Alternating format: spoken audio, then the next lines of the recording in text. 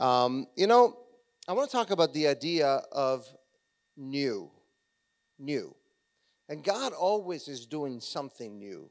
And so, the idea of new is something that I think some of us embrace better than others. Would you agree with that? I mean, there's some people, I may have some clothes like that. I'm starting to look a little bit more like my dad. But my dad has got he still has the suit that he wore when I got married. It will be 35 years in May. 35 years. How can you have a suit after 35 years that's still in the same shape?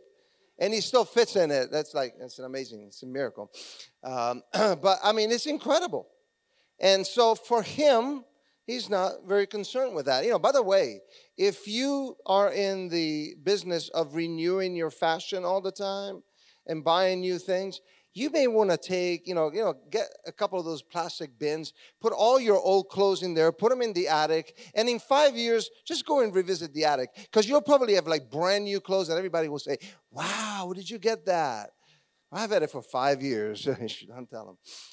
But fashion renews itself all the time. Buying new things, new clothes, and, there's some people nowadays that enjoy the collection of records.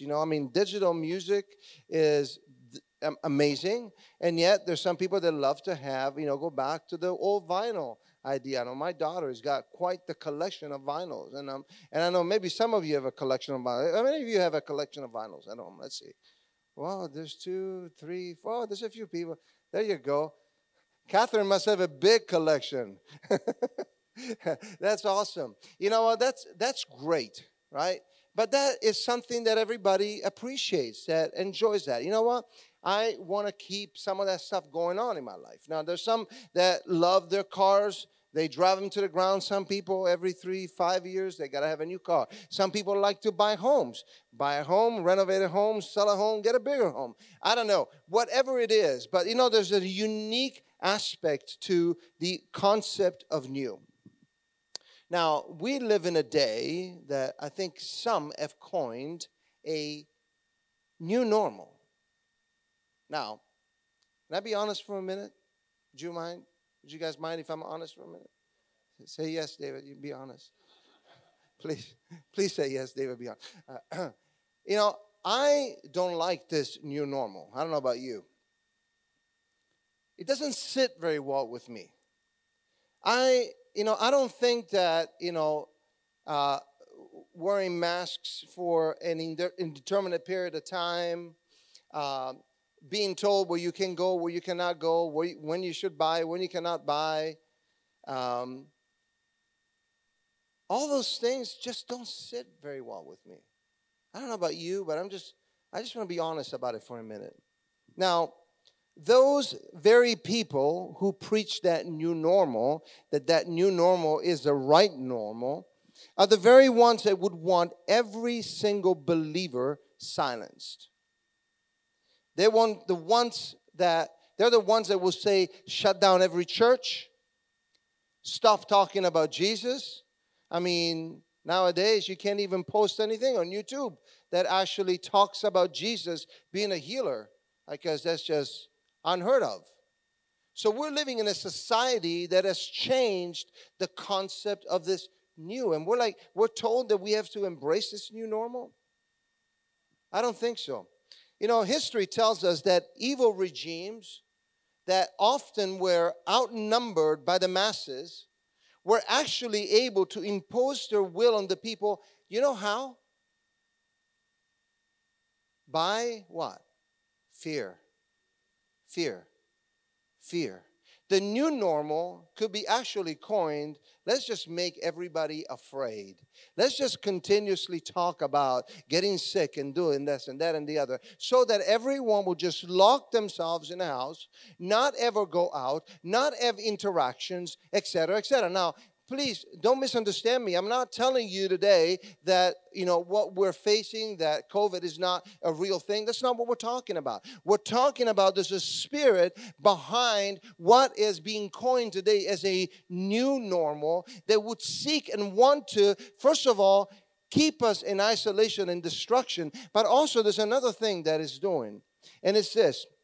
I believe that it is causing more disruption and more disunity, especially in this place, in the body of Christ. Because you know what? If we can pick at each other and try to figure out, well, he's right, he's wrong, she's right, I'm wrong, and we get so busy spinning our wheels around what is not important that we lose sight of what is truly is important. Fear and anxiety are the devil's tool to inflict disruption and destruction into our lives. New beginnings, in so many ways, have or imply when you begin something that is the end of something else. Think about it for a moment. New beginnings imply the end of something else. Now, when Christ came into our hearts, we stopped some of the old patterns of living. I remember when I was 17 years old and I recommitted my life to Christ because I realized that I was not living right. I needed Jesus in my life. And I don't know about you today. I don't know where you're at in your life, but I want you to know that if Jesus is not the Savior of your life, if Jesus is not ruling in your life, you're missing a very important aspect of your very existence. And so at the age of 17, I realized that I needed to get back into what my dad and my mom had brought me to church when I was 12. I had accepted Christ, but I kind of like went away and I wanted to party and do my things. But you know, when I got back into the arms of Jesus at that age, something happened in my life. 2 Corinthians chapter 5, verse 17 says that if any man and if any woman is in Christ, he or she is a new creation. The old has gone. The new has come. Behold, the new. You know, some of us, and this is interesting because Angela mentioned that when we close worship, is that there are aspects of our lives that God wants to transform that we keep on bringing up. You know, Jesus wants the old man buried, and we keep on resurrecting him. We do that all the time. And God cannot work with old mindsets and the old man that is inside of us. Some of us may want to protect our old ways of doing things, protect what they seem or what perhaps you deem to be so important in your life. Now, in the book of Acts, we have an example of that. In the book of Acts, the Jews wanted to protect their traditions until God gave Peter a vision. And until God knocked Paul off a horse and got him saved, and Paul's mission was to preach the gospel to the Gentiles. Right? Now, the Jews, what were they protecting? They were protecting by the law. You must be circumcised. You must do this. You have to sacrifice animals in order to approach God and to be sanctified with God. It was a very difficult concept for them to grasp, that now they would no longer need to come to an altar and bring the animal and to sacrifice an animal, sprinkle the blood of a ram or a bull or whatever it might be that God was requiring, and that now they needed to apply the blood of Jesus. Imagine that for a moment. That's a very foreign concept. And so they wanted to protect what they thought was very, very important to them. Now, I thank God that the message of the gospel came to us, the Gentiles, right? We are the new Israel, right, in God. And thank the Lord that He has brought salvation to each and every one of us. I believe that God cannot simply be reached by works. If you in your life, you believe that in order to get to God, you need to do so many things. You need to perform this action. You need to read the Bible, so many chapters every day. You need to sing 3 songs, and you need to come to church, and that is your act of worship that brings you to heaven. Good luck. Because you know what? The Bible says that it is not by merits. Why? Lest any man should what? Boast. Because if I can actually come to Jesus on my own merits, well, wait a second, God, I have read 5 chapters today, and I've worshiped, and I even cried, and I'm like, oh, I felt your presence. That's wonderful. I'm not saying that we shouldn't read the Bible and worship and pray. But if the reason behind is so that we can get God's approval, then that's not the way it works. Because the gift of God is by grace through faith. It is by grace through faith. And it's got nothing to do with you and I and what we want. I truly believe that this is a time for the church to rise up to new levels. I believe that God is reconstructing, reshaping what church should be truly like. And that means that when we come to church, guys, each and every one of us, we have something to bring. And I'm not just talking about an offering. I'm not talking about $20. I'm talking about offering God something that is birthed from the inside of us when we come into the presence of God. I believe that God is reshaping, reconstructing. And even as a church, today for us marks the beginning of, weekly services, right? If you have been with us for, a couple of months, you know that we used to have every other Sunday, we would get together into smaller groups we call collectives. Collectives are not going away. In fact, if you are not part of a collective, we want you to be part of a group. These are house churches. There are fellowships. They're community groups. They are powerful. How many of you are in a collective right now? Come on, let me show you. Look at that. Just look around, guys. See that? The majority. And some of you are going to start one. Some of you are going to get involved in one. And we encourage each and every one of you to do it because life is best lived in smaller communities. Amen? You believe that? Are you with me this morning? Are you awake? Is there still coffee back there? But this has been a hard season. It has been a hard season. Between political upheaval, conspiracy theories, everyone wanting to be a medical expert, everyone else being a backyard theologian, knowing exactly the timelines and what God is doing and so on and so forth.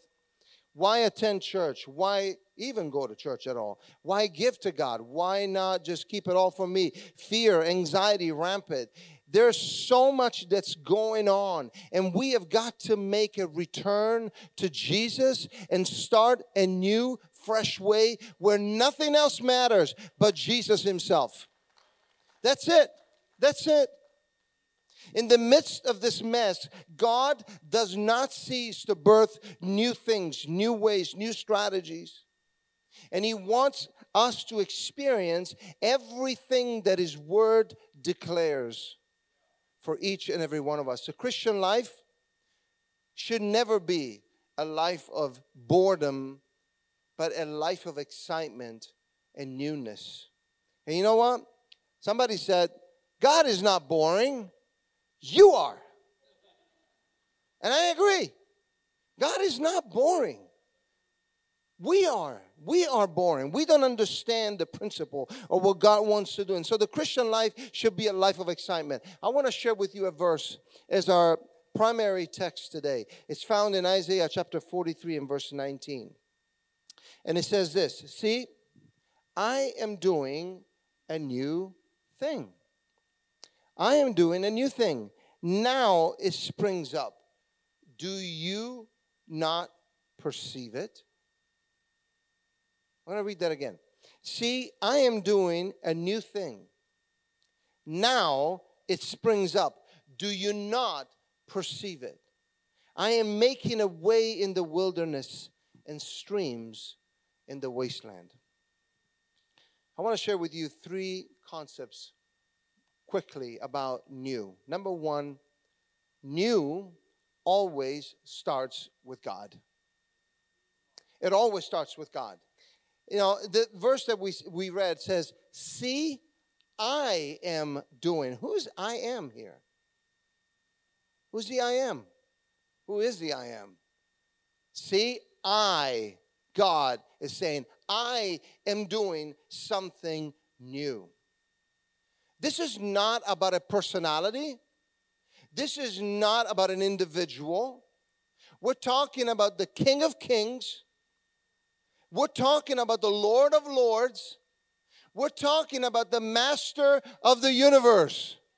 And I'm not talking about He-Man, in case you're wondering. We're talking about the one, you're like, what's he talking about?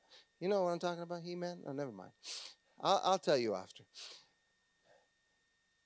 We're talking about the one who knows it all, owns it all. That life, the very life that we breathe, that the air that we breathe comes from God. That is the one. You know, in God, there is newness of life. And I want to tell you this, when God does something new, He does it well. How many of you get recalls from your cars? All of us. Just got a new one this week. Come in, we need to update this airflow filter. I'm like, okay, wow, they're upgrading an airflow filter. Doesn't mean that I'm going to choke to death in the car one day. I don't know. What is going on? There's always something new. If you have a computer, you get new service packs, new upgrades all the time.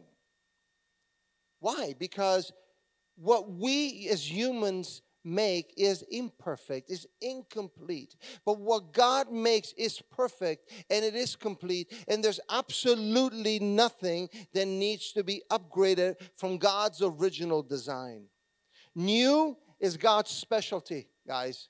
It is what He does best. And so let me share with you some verses. Some of them may be up, some of them may not. I'm going to quickly give them to you. First of all, He makes us a new creation. I read that before. In 2 Corinthians chapter 5, verse 17, it says, if anyone is in Christ, he's a new creature. Old things are past. Behold, the new has come. That's what God does. He's also given us a new nature. In Ephesians chapter 4 and verse 24, it says, and to put on the new self or the new nature that is created to be like God in true righteousness and holiness. You know what? God wants us to clothe ourselves with Him because it is by His grace and by the promises of His word that we can actually become new individuals that walk in righteousness, that walk in holiness. Because you know what? You and I will never accomplish righteousness and holiness out of our own merits and out of our own doing. We need Jesus to make us righteous and make us holy. In Matthew chapter 9, verse 17, it says that He is making us into new wineskins where He can pour His Spirit into us. And it says this, neither do people pour new wine into old wineskins. If they do, the skins will burst. The wine will run out and the wineskins will be ruined. No, they pour new wine into new wineskins and both are preserved. You know, God wants to do something very powerful in these days. And He desires to take us. Sometimes old wineskins need to be treated with oil. What's the oil in the Bible? What is that a reference of? The Holy Spirit.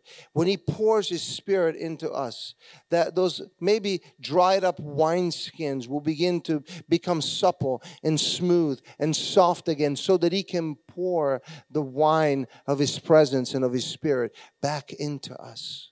And we become vessels that can actually contain the presence of God. We need the Holy Spirit. And that's what he does. He makes us into new wineskins. He's also given us a new command.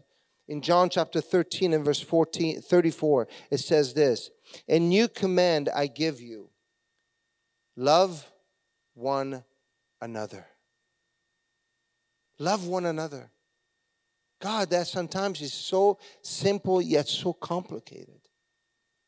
Because we look at each other and we see all of the failures and the faults and the things that we wish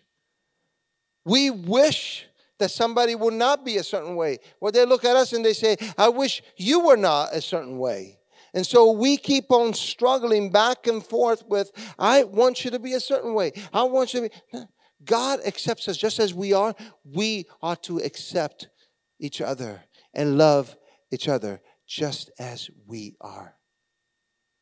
It is one of the most beautiful things when we as believers, brothers and sisters, truly accept one another in love as we are. I want you to know this morning that as far as I am concerned, I love you just the way you are. I'm so glad for you. I'm so glad that Jesus made you the way you are. I'm so happy that God poured the gifts that He has poured into you, because without you, I cannot be complete. And without me, you cannot be complete. The Bible talks about the body of Christ, the church, as an imperfect body in so many ways, right? We're not perfect. We haven't attained perfection. He's perfecting us. He's making us. He's maturing us in Him. But there's one beautiful thing about it, is that each and every one of us holds a very specific and important role in the body of Christ. And so you are needed. You are needed. You are needed. I am needed. All of us create this beautiful synergy in the body of Christ that becomes a blessing to each and every one of us. In Hebrew chapter 8, verse 8, talks about the fact that He has made a new covenant with us. It says, the days are coming, declares the Lord, when I will make a new covenant with the people. He wants to make a new covenant with us. He's made a new covenant with us. You know, I want you to know that when God makes a covenant, it is more than just a simple word, I'm going to do this for you. It is a promise. And God never, ever, ever, ever goes back on His promises. A covenant is a very powerful thing. In Mark 16, He also says that He has blessed us with new tongues. He says in chapter 16, verse 17, and these signs will accompany those who believe. In my name, they will drive out demons, and in my name, they will speak new tongues. Now, I don't know where you are in your belief system about speaking new tongues. It is a heavenly language. It is a spiritual language. It is one of those things that when we speak in a heavenly language, in our prayer language, that the enemy cannot understand what we're saying, that's probably one of the best ways to pray. In Romans, it talks about the fact that when you don't know what to pray, the Spirit in us intercedes for us with groanings, maybe with words that cannot be spoken, because you and I wouldn't be able to repeat what we are hearing. But we are speaking mysteries, the Bible says, as we are speaking in this new language. At the end of the age, the Bible talks about the fact that there will be a new Jerusalem that will come from. I mean, guys, I could go on and on and on through the scriptures about concepts of new things. I mean, the Bible talks about there's a new name that is written down. When we accept Christ, there's a new name that is given to each and every one of us. And that new name is written in God's book. And one day we're going to be called. You know, the rolls are going to be called. David Coletta. Here I am, walking right in. It's powerful, powerful, new. God specializes in making things new. Maybe you are struggling to let go of old patterns today. Maybe you're looking at your life and you're saying, man, when you look at yourself and you look at your life, can you be honest and say, I have old patterns? I maybe have old friends that are just no good for me, that I need to let go. I have old habits that I need to let go of. What is it in your life right now? If you were to stop and say, I know that. I need to let go of that. I cannot continue doing that. I cannot continue living that way. I cannot continue hanging out with these people. What is it that is hindering you from growing in the ways of God just the way that He would want you to? What are you clinging on to? You know, some of us also hang on to old-time blessings, right? When it comes to the church. Well, brother, I remember in 1976 when the Lord touched my life. In 1976, we're like in 2021. When's the last time God touched your life? Was that 1976?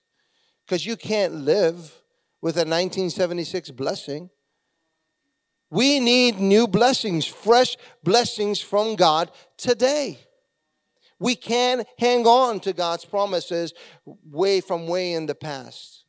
We got to let go and receive new and fresh. God might be telling you to move on, and you're still hanging on. Time to move on. You know, as I was preparing this sermon, at one point I felt the Holy Spirit stop me and say, I want you to say this for somebody. So I don't know who this is for, but I want to tell you what God mentioned to me. He says, remind some of my people that I am not done with them yet. Now, you may be looking at your life in very simple, one narrow way street. And you're looking at yourself and you say, wow, you know what? I'm not going anywhere. I'm not growing. I'm not moving forward. I don't know what's going on. And you maybe have given up, and you maybe feel disillusioned, and you feel discouraged. I want you to know that God is not done with you. Some of you may have given into discouragement, feeling that there's no hope, feeling perhaps that the promises that God gave you are no longer valid for you today. I want you to know that God is not done with you. He is not done with you. And something new is on the horizon. And so if you keep on pressing forward and you keep moving ahead, God will open that new door for your life that you have been hoping He would open for you. The second thing about new is that God's idea of new is completely different than my idea of new. Completely different. Now, I think it's safe to say that our idea of new and God's idea of new are diametrically opposed to each other. In our text in Isaiah 43 and verse 19, God asks this question. He says, do you not perceive? I'm doing something new. Do you not perceive it? Do you not see it? Do you not understand? Do you not understand what's going on here? Now, that Hebrew word is the Hebrew word teduah, which means to see, to perceive, to discern, to be acquainted with in an experiential manner. It's something new that you experience. Now, it also comes from another word that probably we have heard before, and it's the word yada. The word yada in the Old Testament is the word for knowing. To perceive experientially, to know. It's actually the same word that's used, in a relationship between a man and a woman, a husband and a wife. They know each other. When Adam knew Eve, that's what they meant, that they were intimately connected with each other. They had a sexual relationship that was something that united them. They made two into one.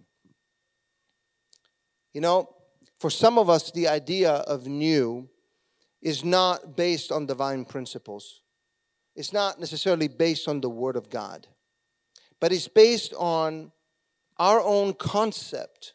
We look for so many times when we think of new, we think of something that's shiny, that's new. Kind of like when you go and you buy a brand new car out of and you drive it out of a dealership, and something unique about that car. I mean, I've never bought a brand new car, but I'm told that when you buy a brand new car, it smells new. All that leather, everything is like shiny, it's perfect, it's beautiful.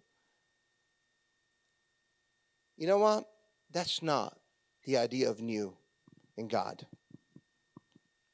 Because you know what? New in God is messy sometimes. New is messy. It can be messy. Let's put it that way. You know, if you're watching this after and maybe somewhere else other than Charlotte, North Carolina, here in Charlotte, there are people nowadays, because of shortage of homes, they will actually go buy a house. They love where the house is, but it's like way too much work. So they'll just tear it down, knock it down, and build a new house on top of it. It's incredible. That's the idea of new that a lot of people have. You know, I'm also told that when you have bone-to-bone kind of connections in your body. I was talking to a precious brother just this week. He was telling me, he says, my hip is like bone to bone, and I need to have surgery. And I heard, I don't know how many of you have gotten hip surgery, but I'm told that is actually like a miraculous thing for people. It's like I could barely walk or stand more than 5 minutes. And when I got that surgery, it was like, wow, I got a new steel hip. It's like amazing. It's great. You can actually move.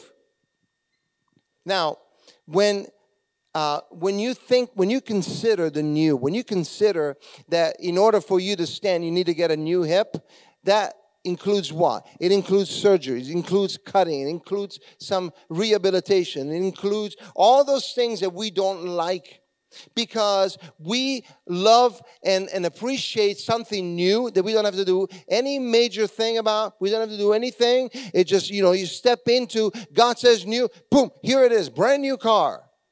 You're the winner of a brand new life. And it doesn't work that way. Because you know what? God often wants to go into those areas of our lives that we're trying to resurrect, that we're trying to bring back, and actually remove some things that shouldn't be there. In John chapter 15 and verse 2, it reminds us that God will prune. He will cut off. He will remove those areas of our lives, those branches that have grown that are not producing fruit. Man, we don't like to hear that.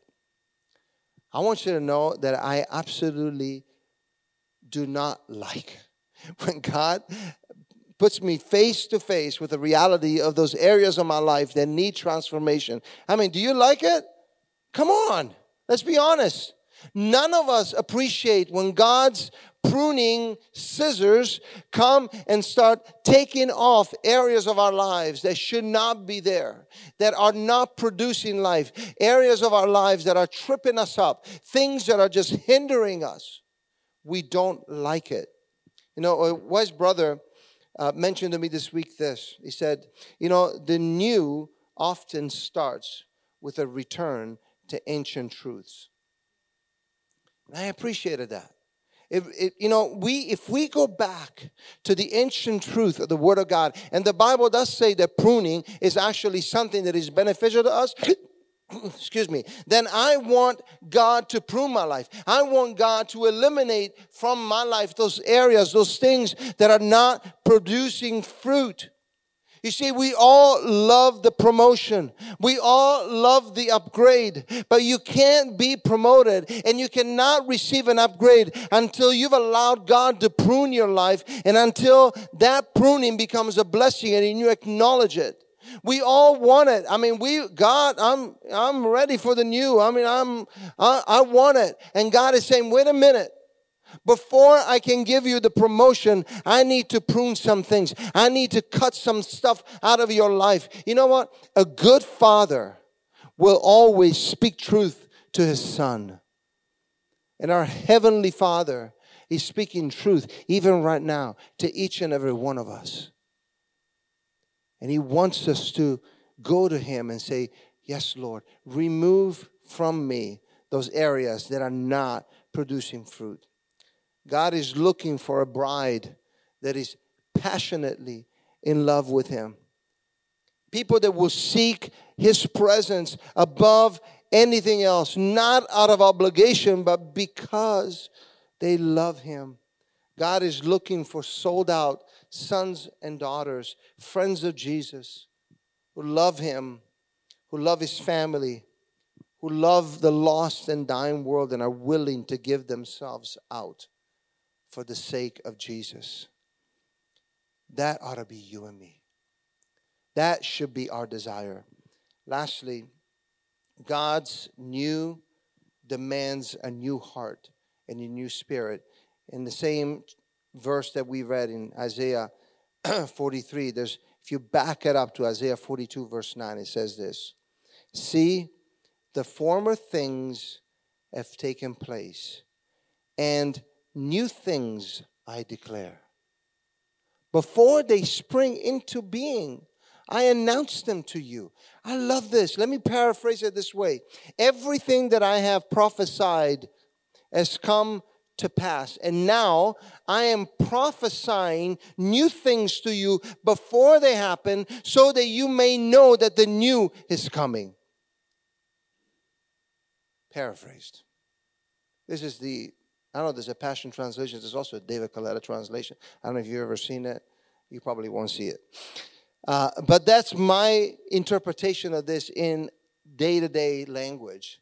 That God is actually wanting to show us what He wants to do. He wants to reveal His secrets to us so that we may embrace what He wants to do in our midst and not just be reluctant about it, but be excited about what God is desiring to do in this day. God can trust us if we are humble in humility toward Him. So here's the question for all of us.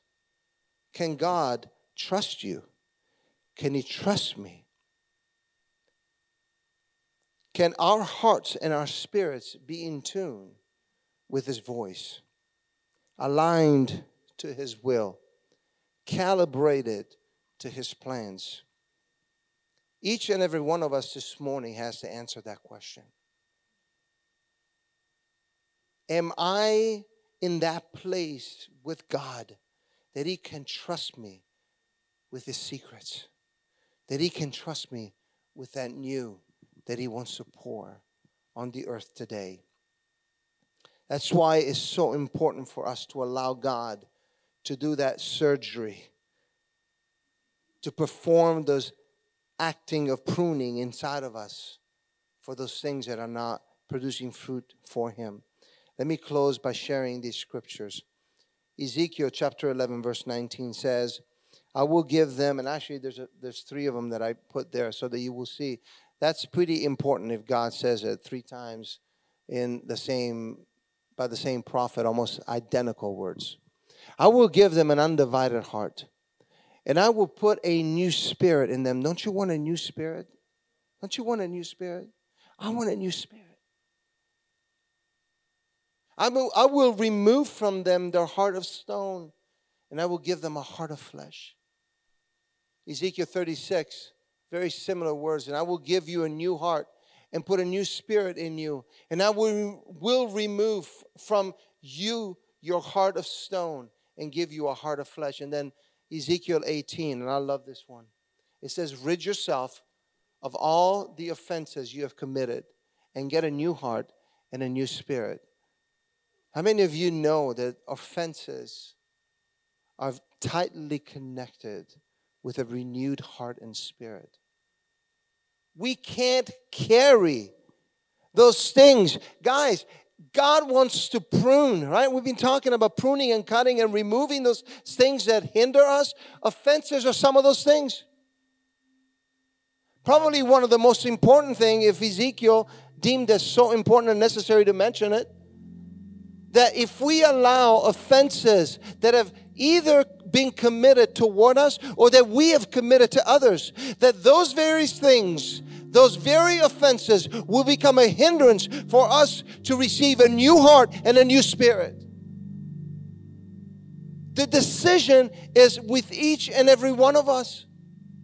God knows the pain and the difficulties of what it means when we allow offenses to reside in our hearts in such a way that they become bitterness and they take root inside of us. And He does not want that.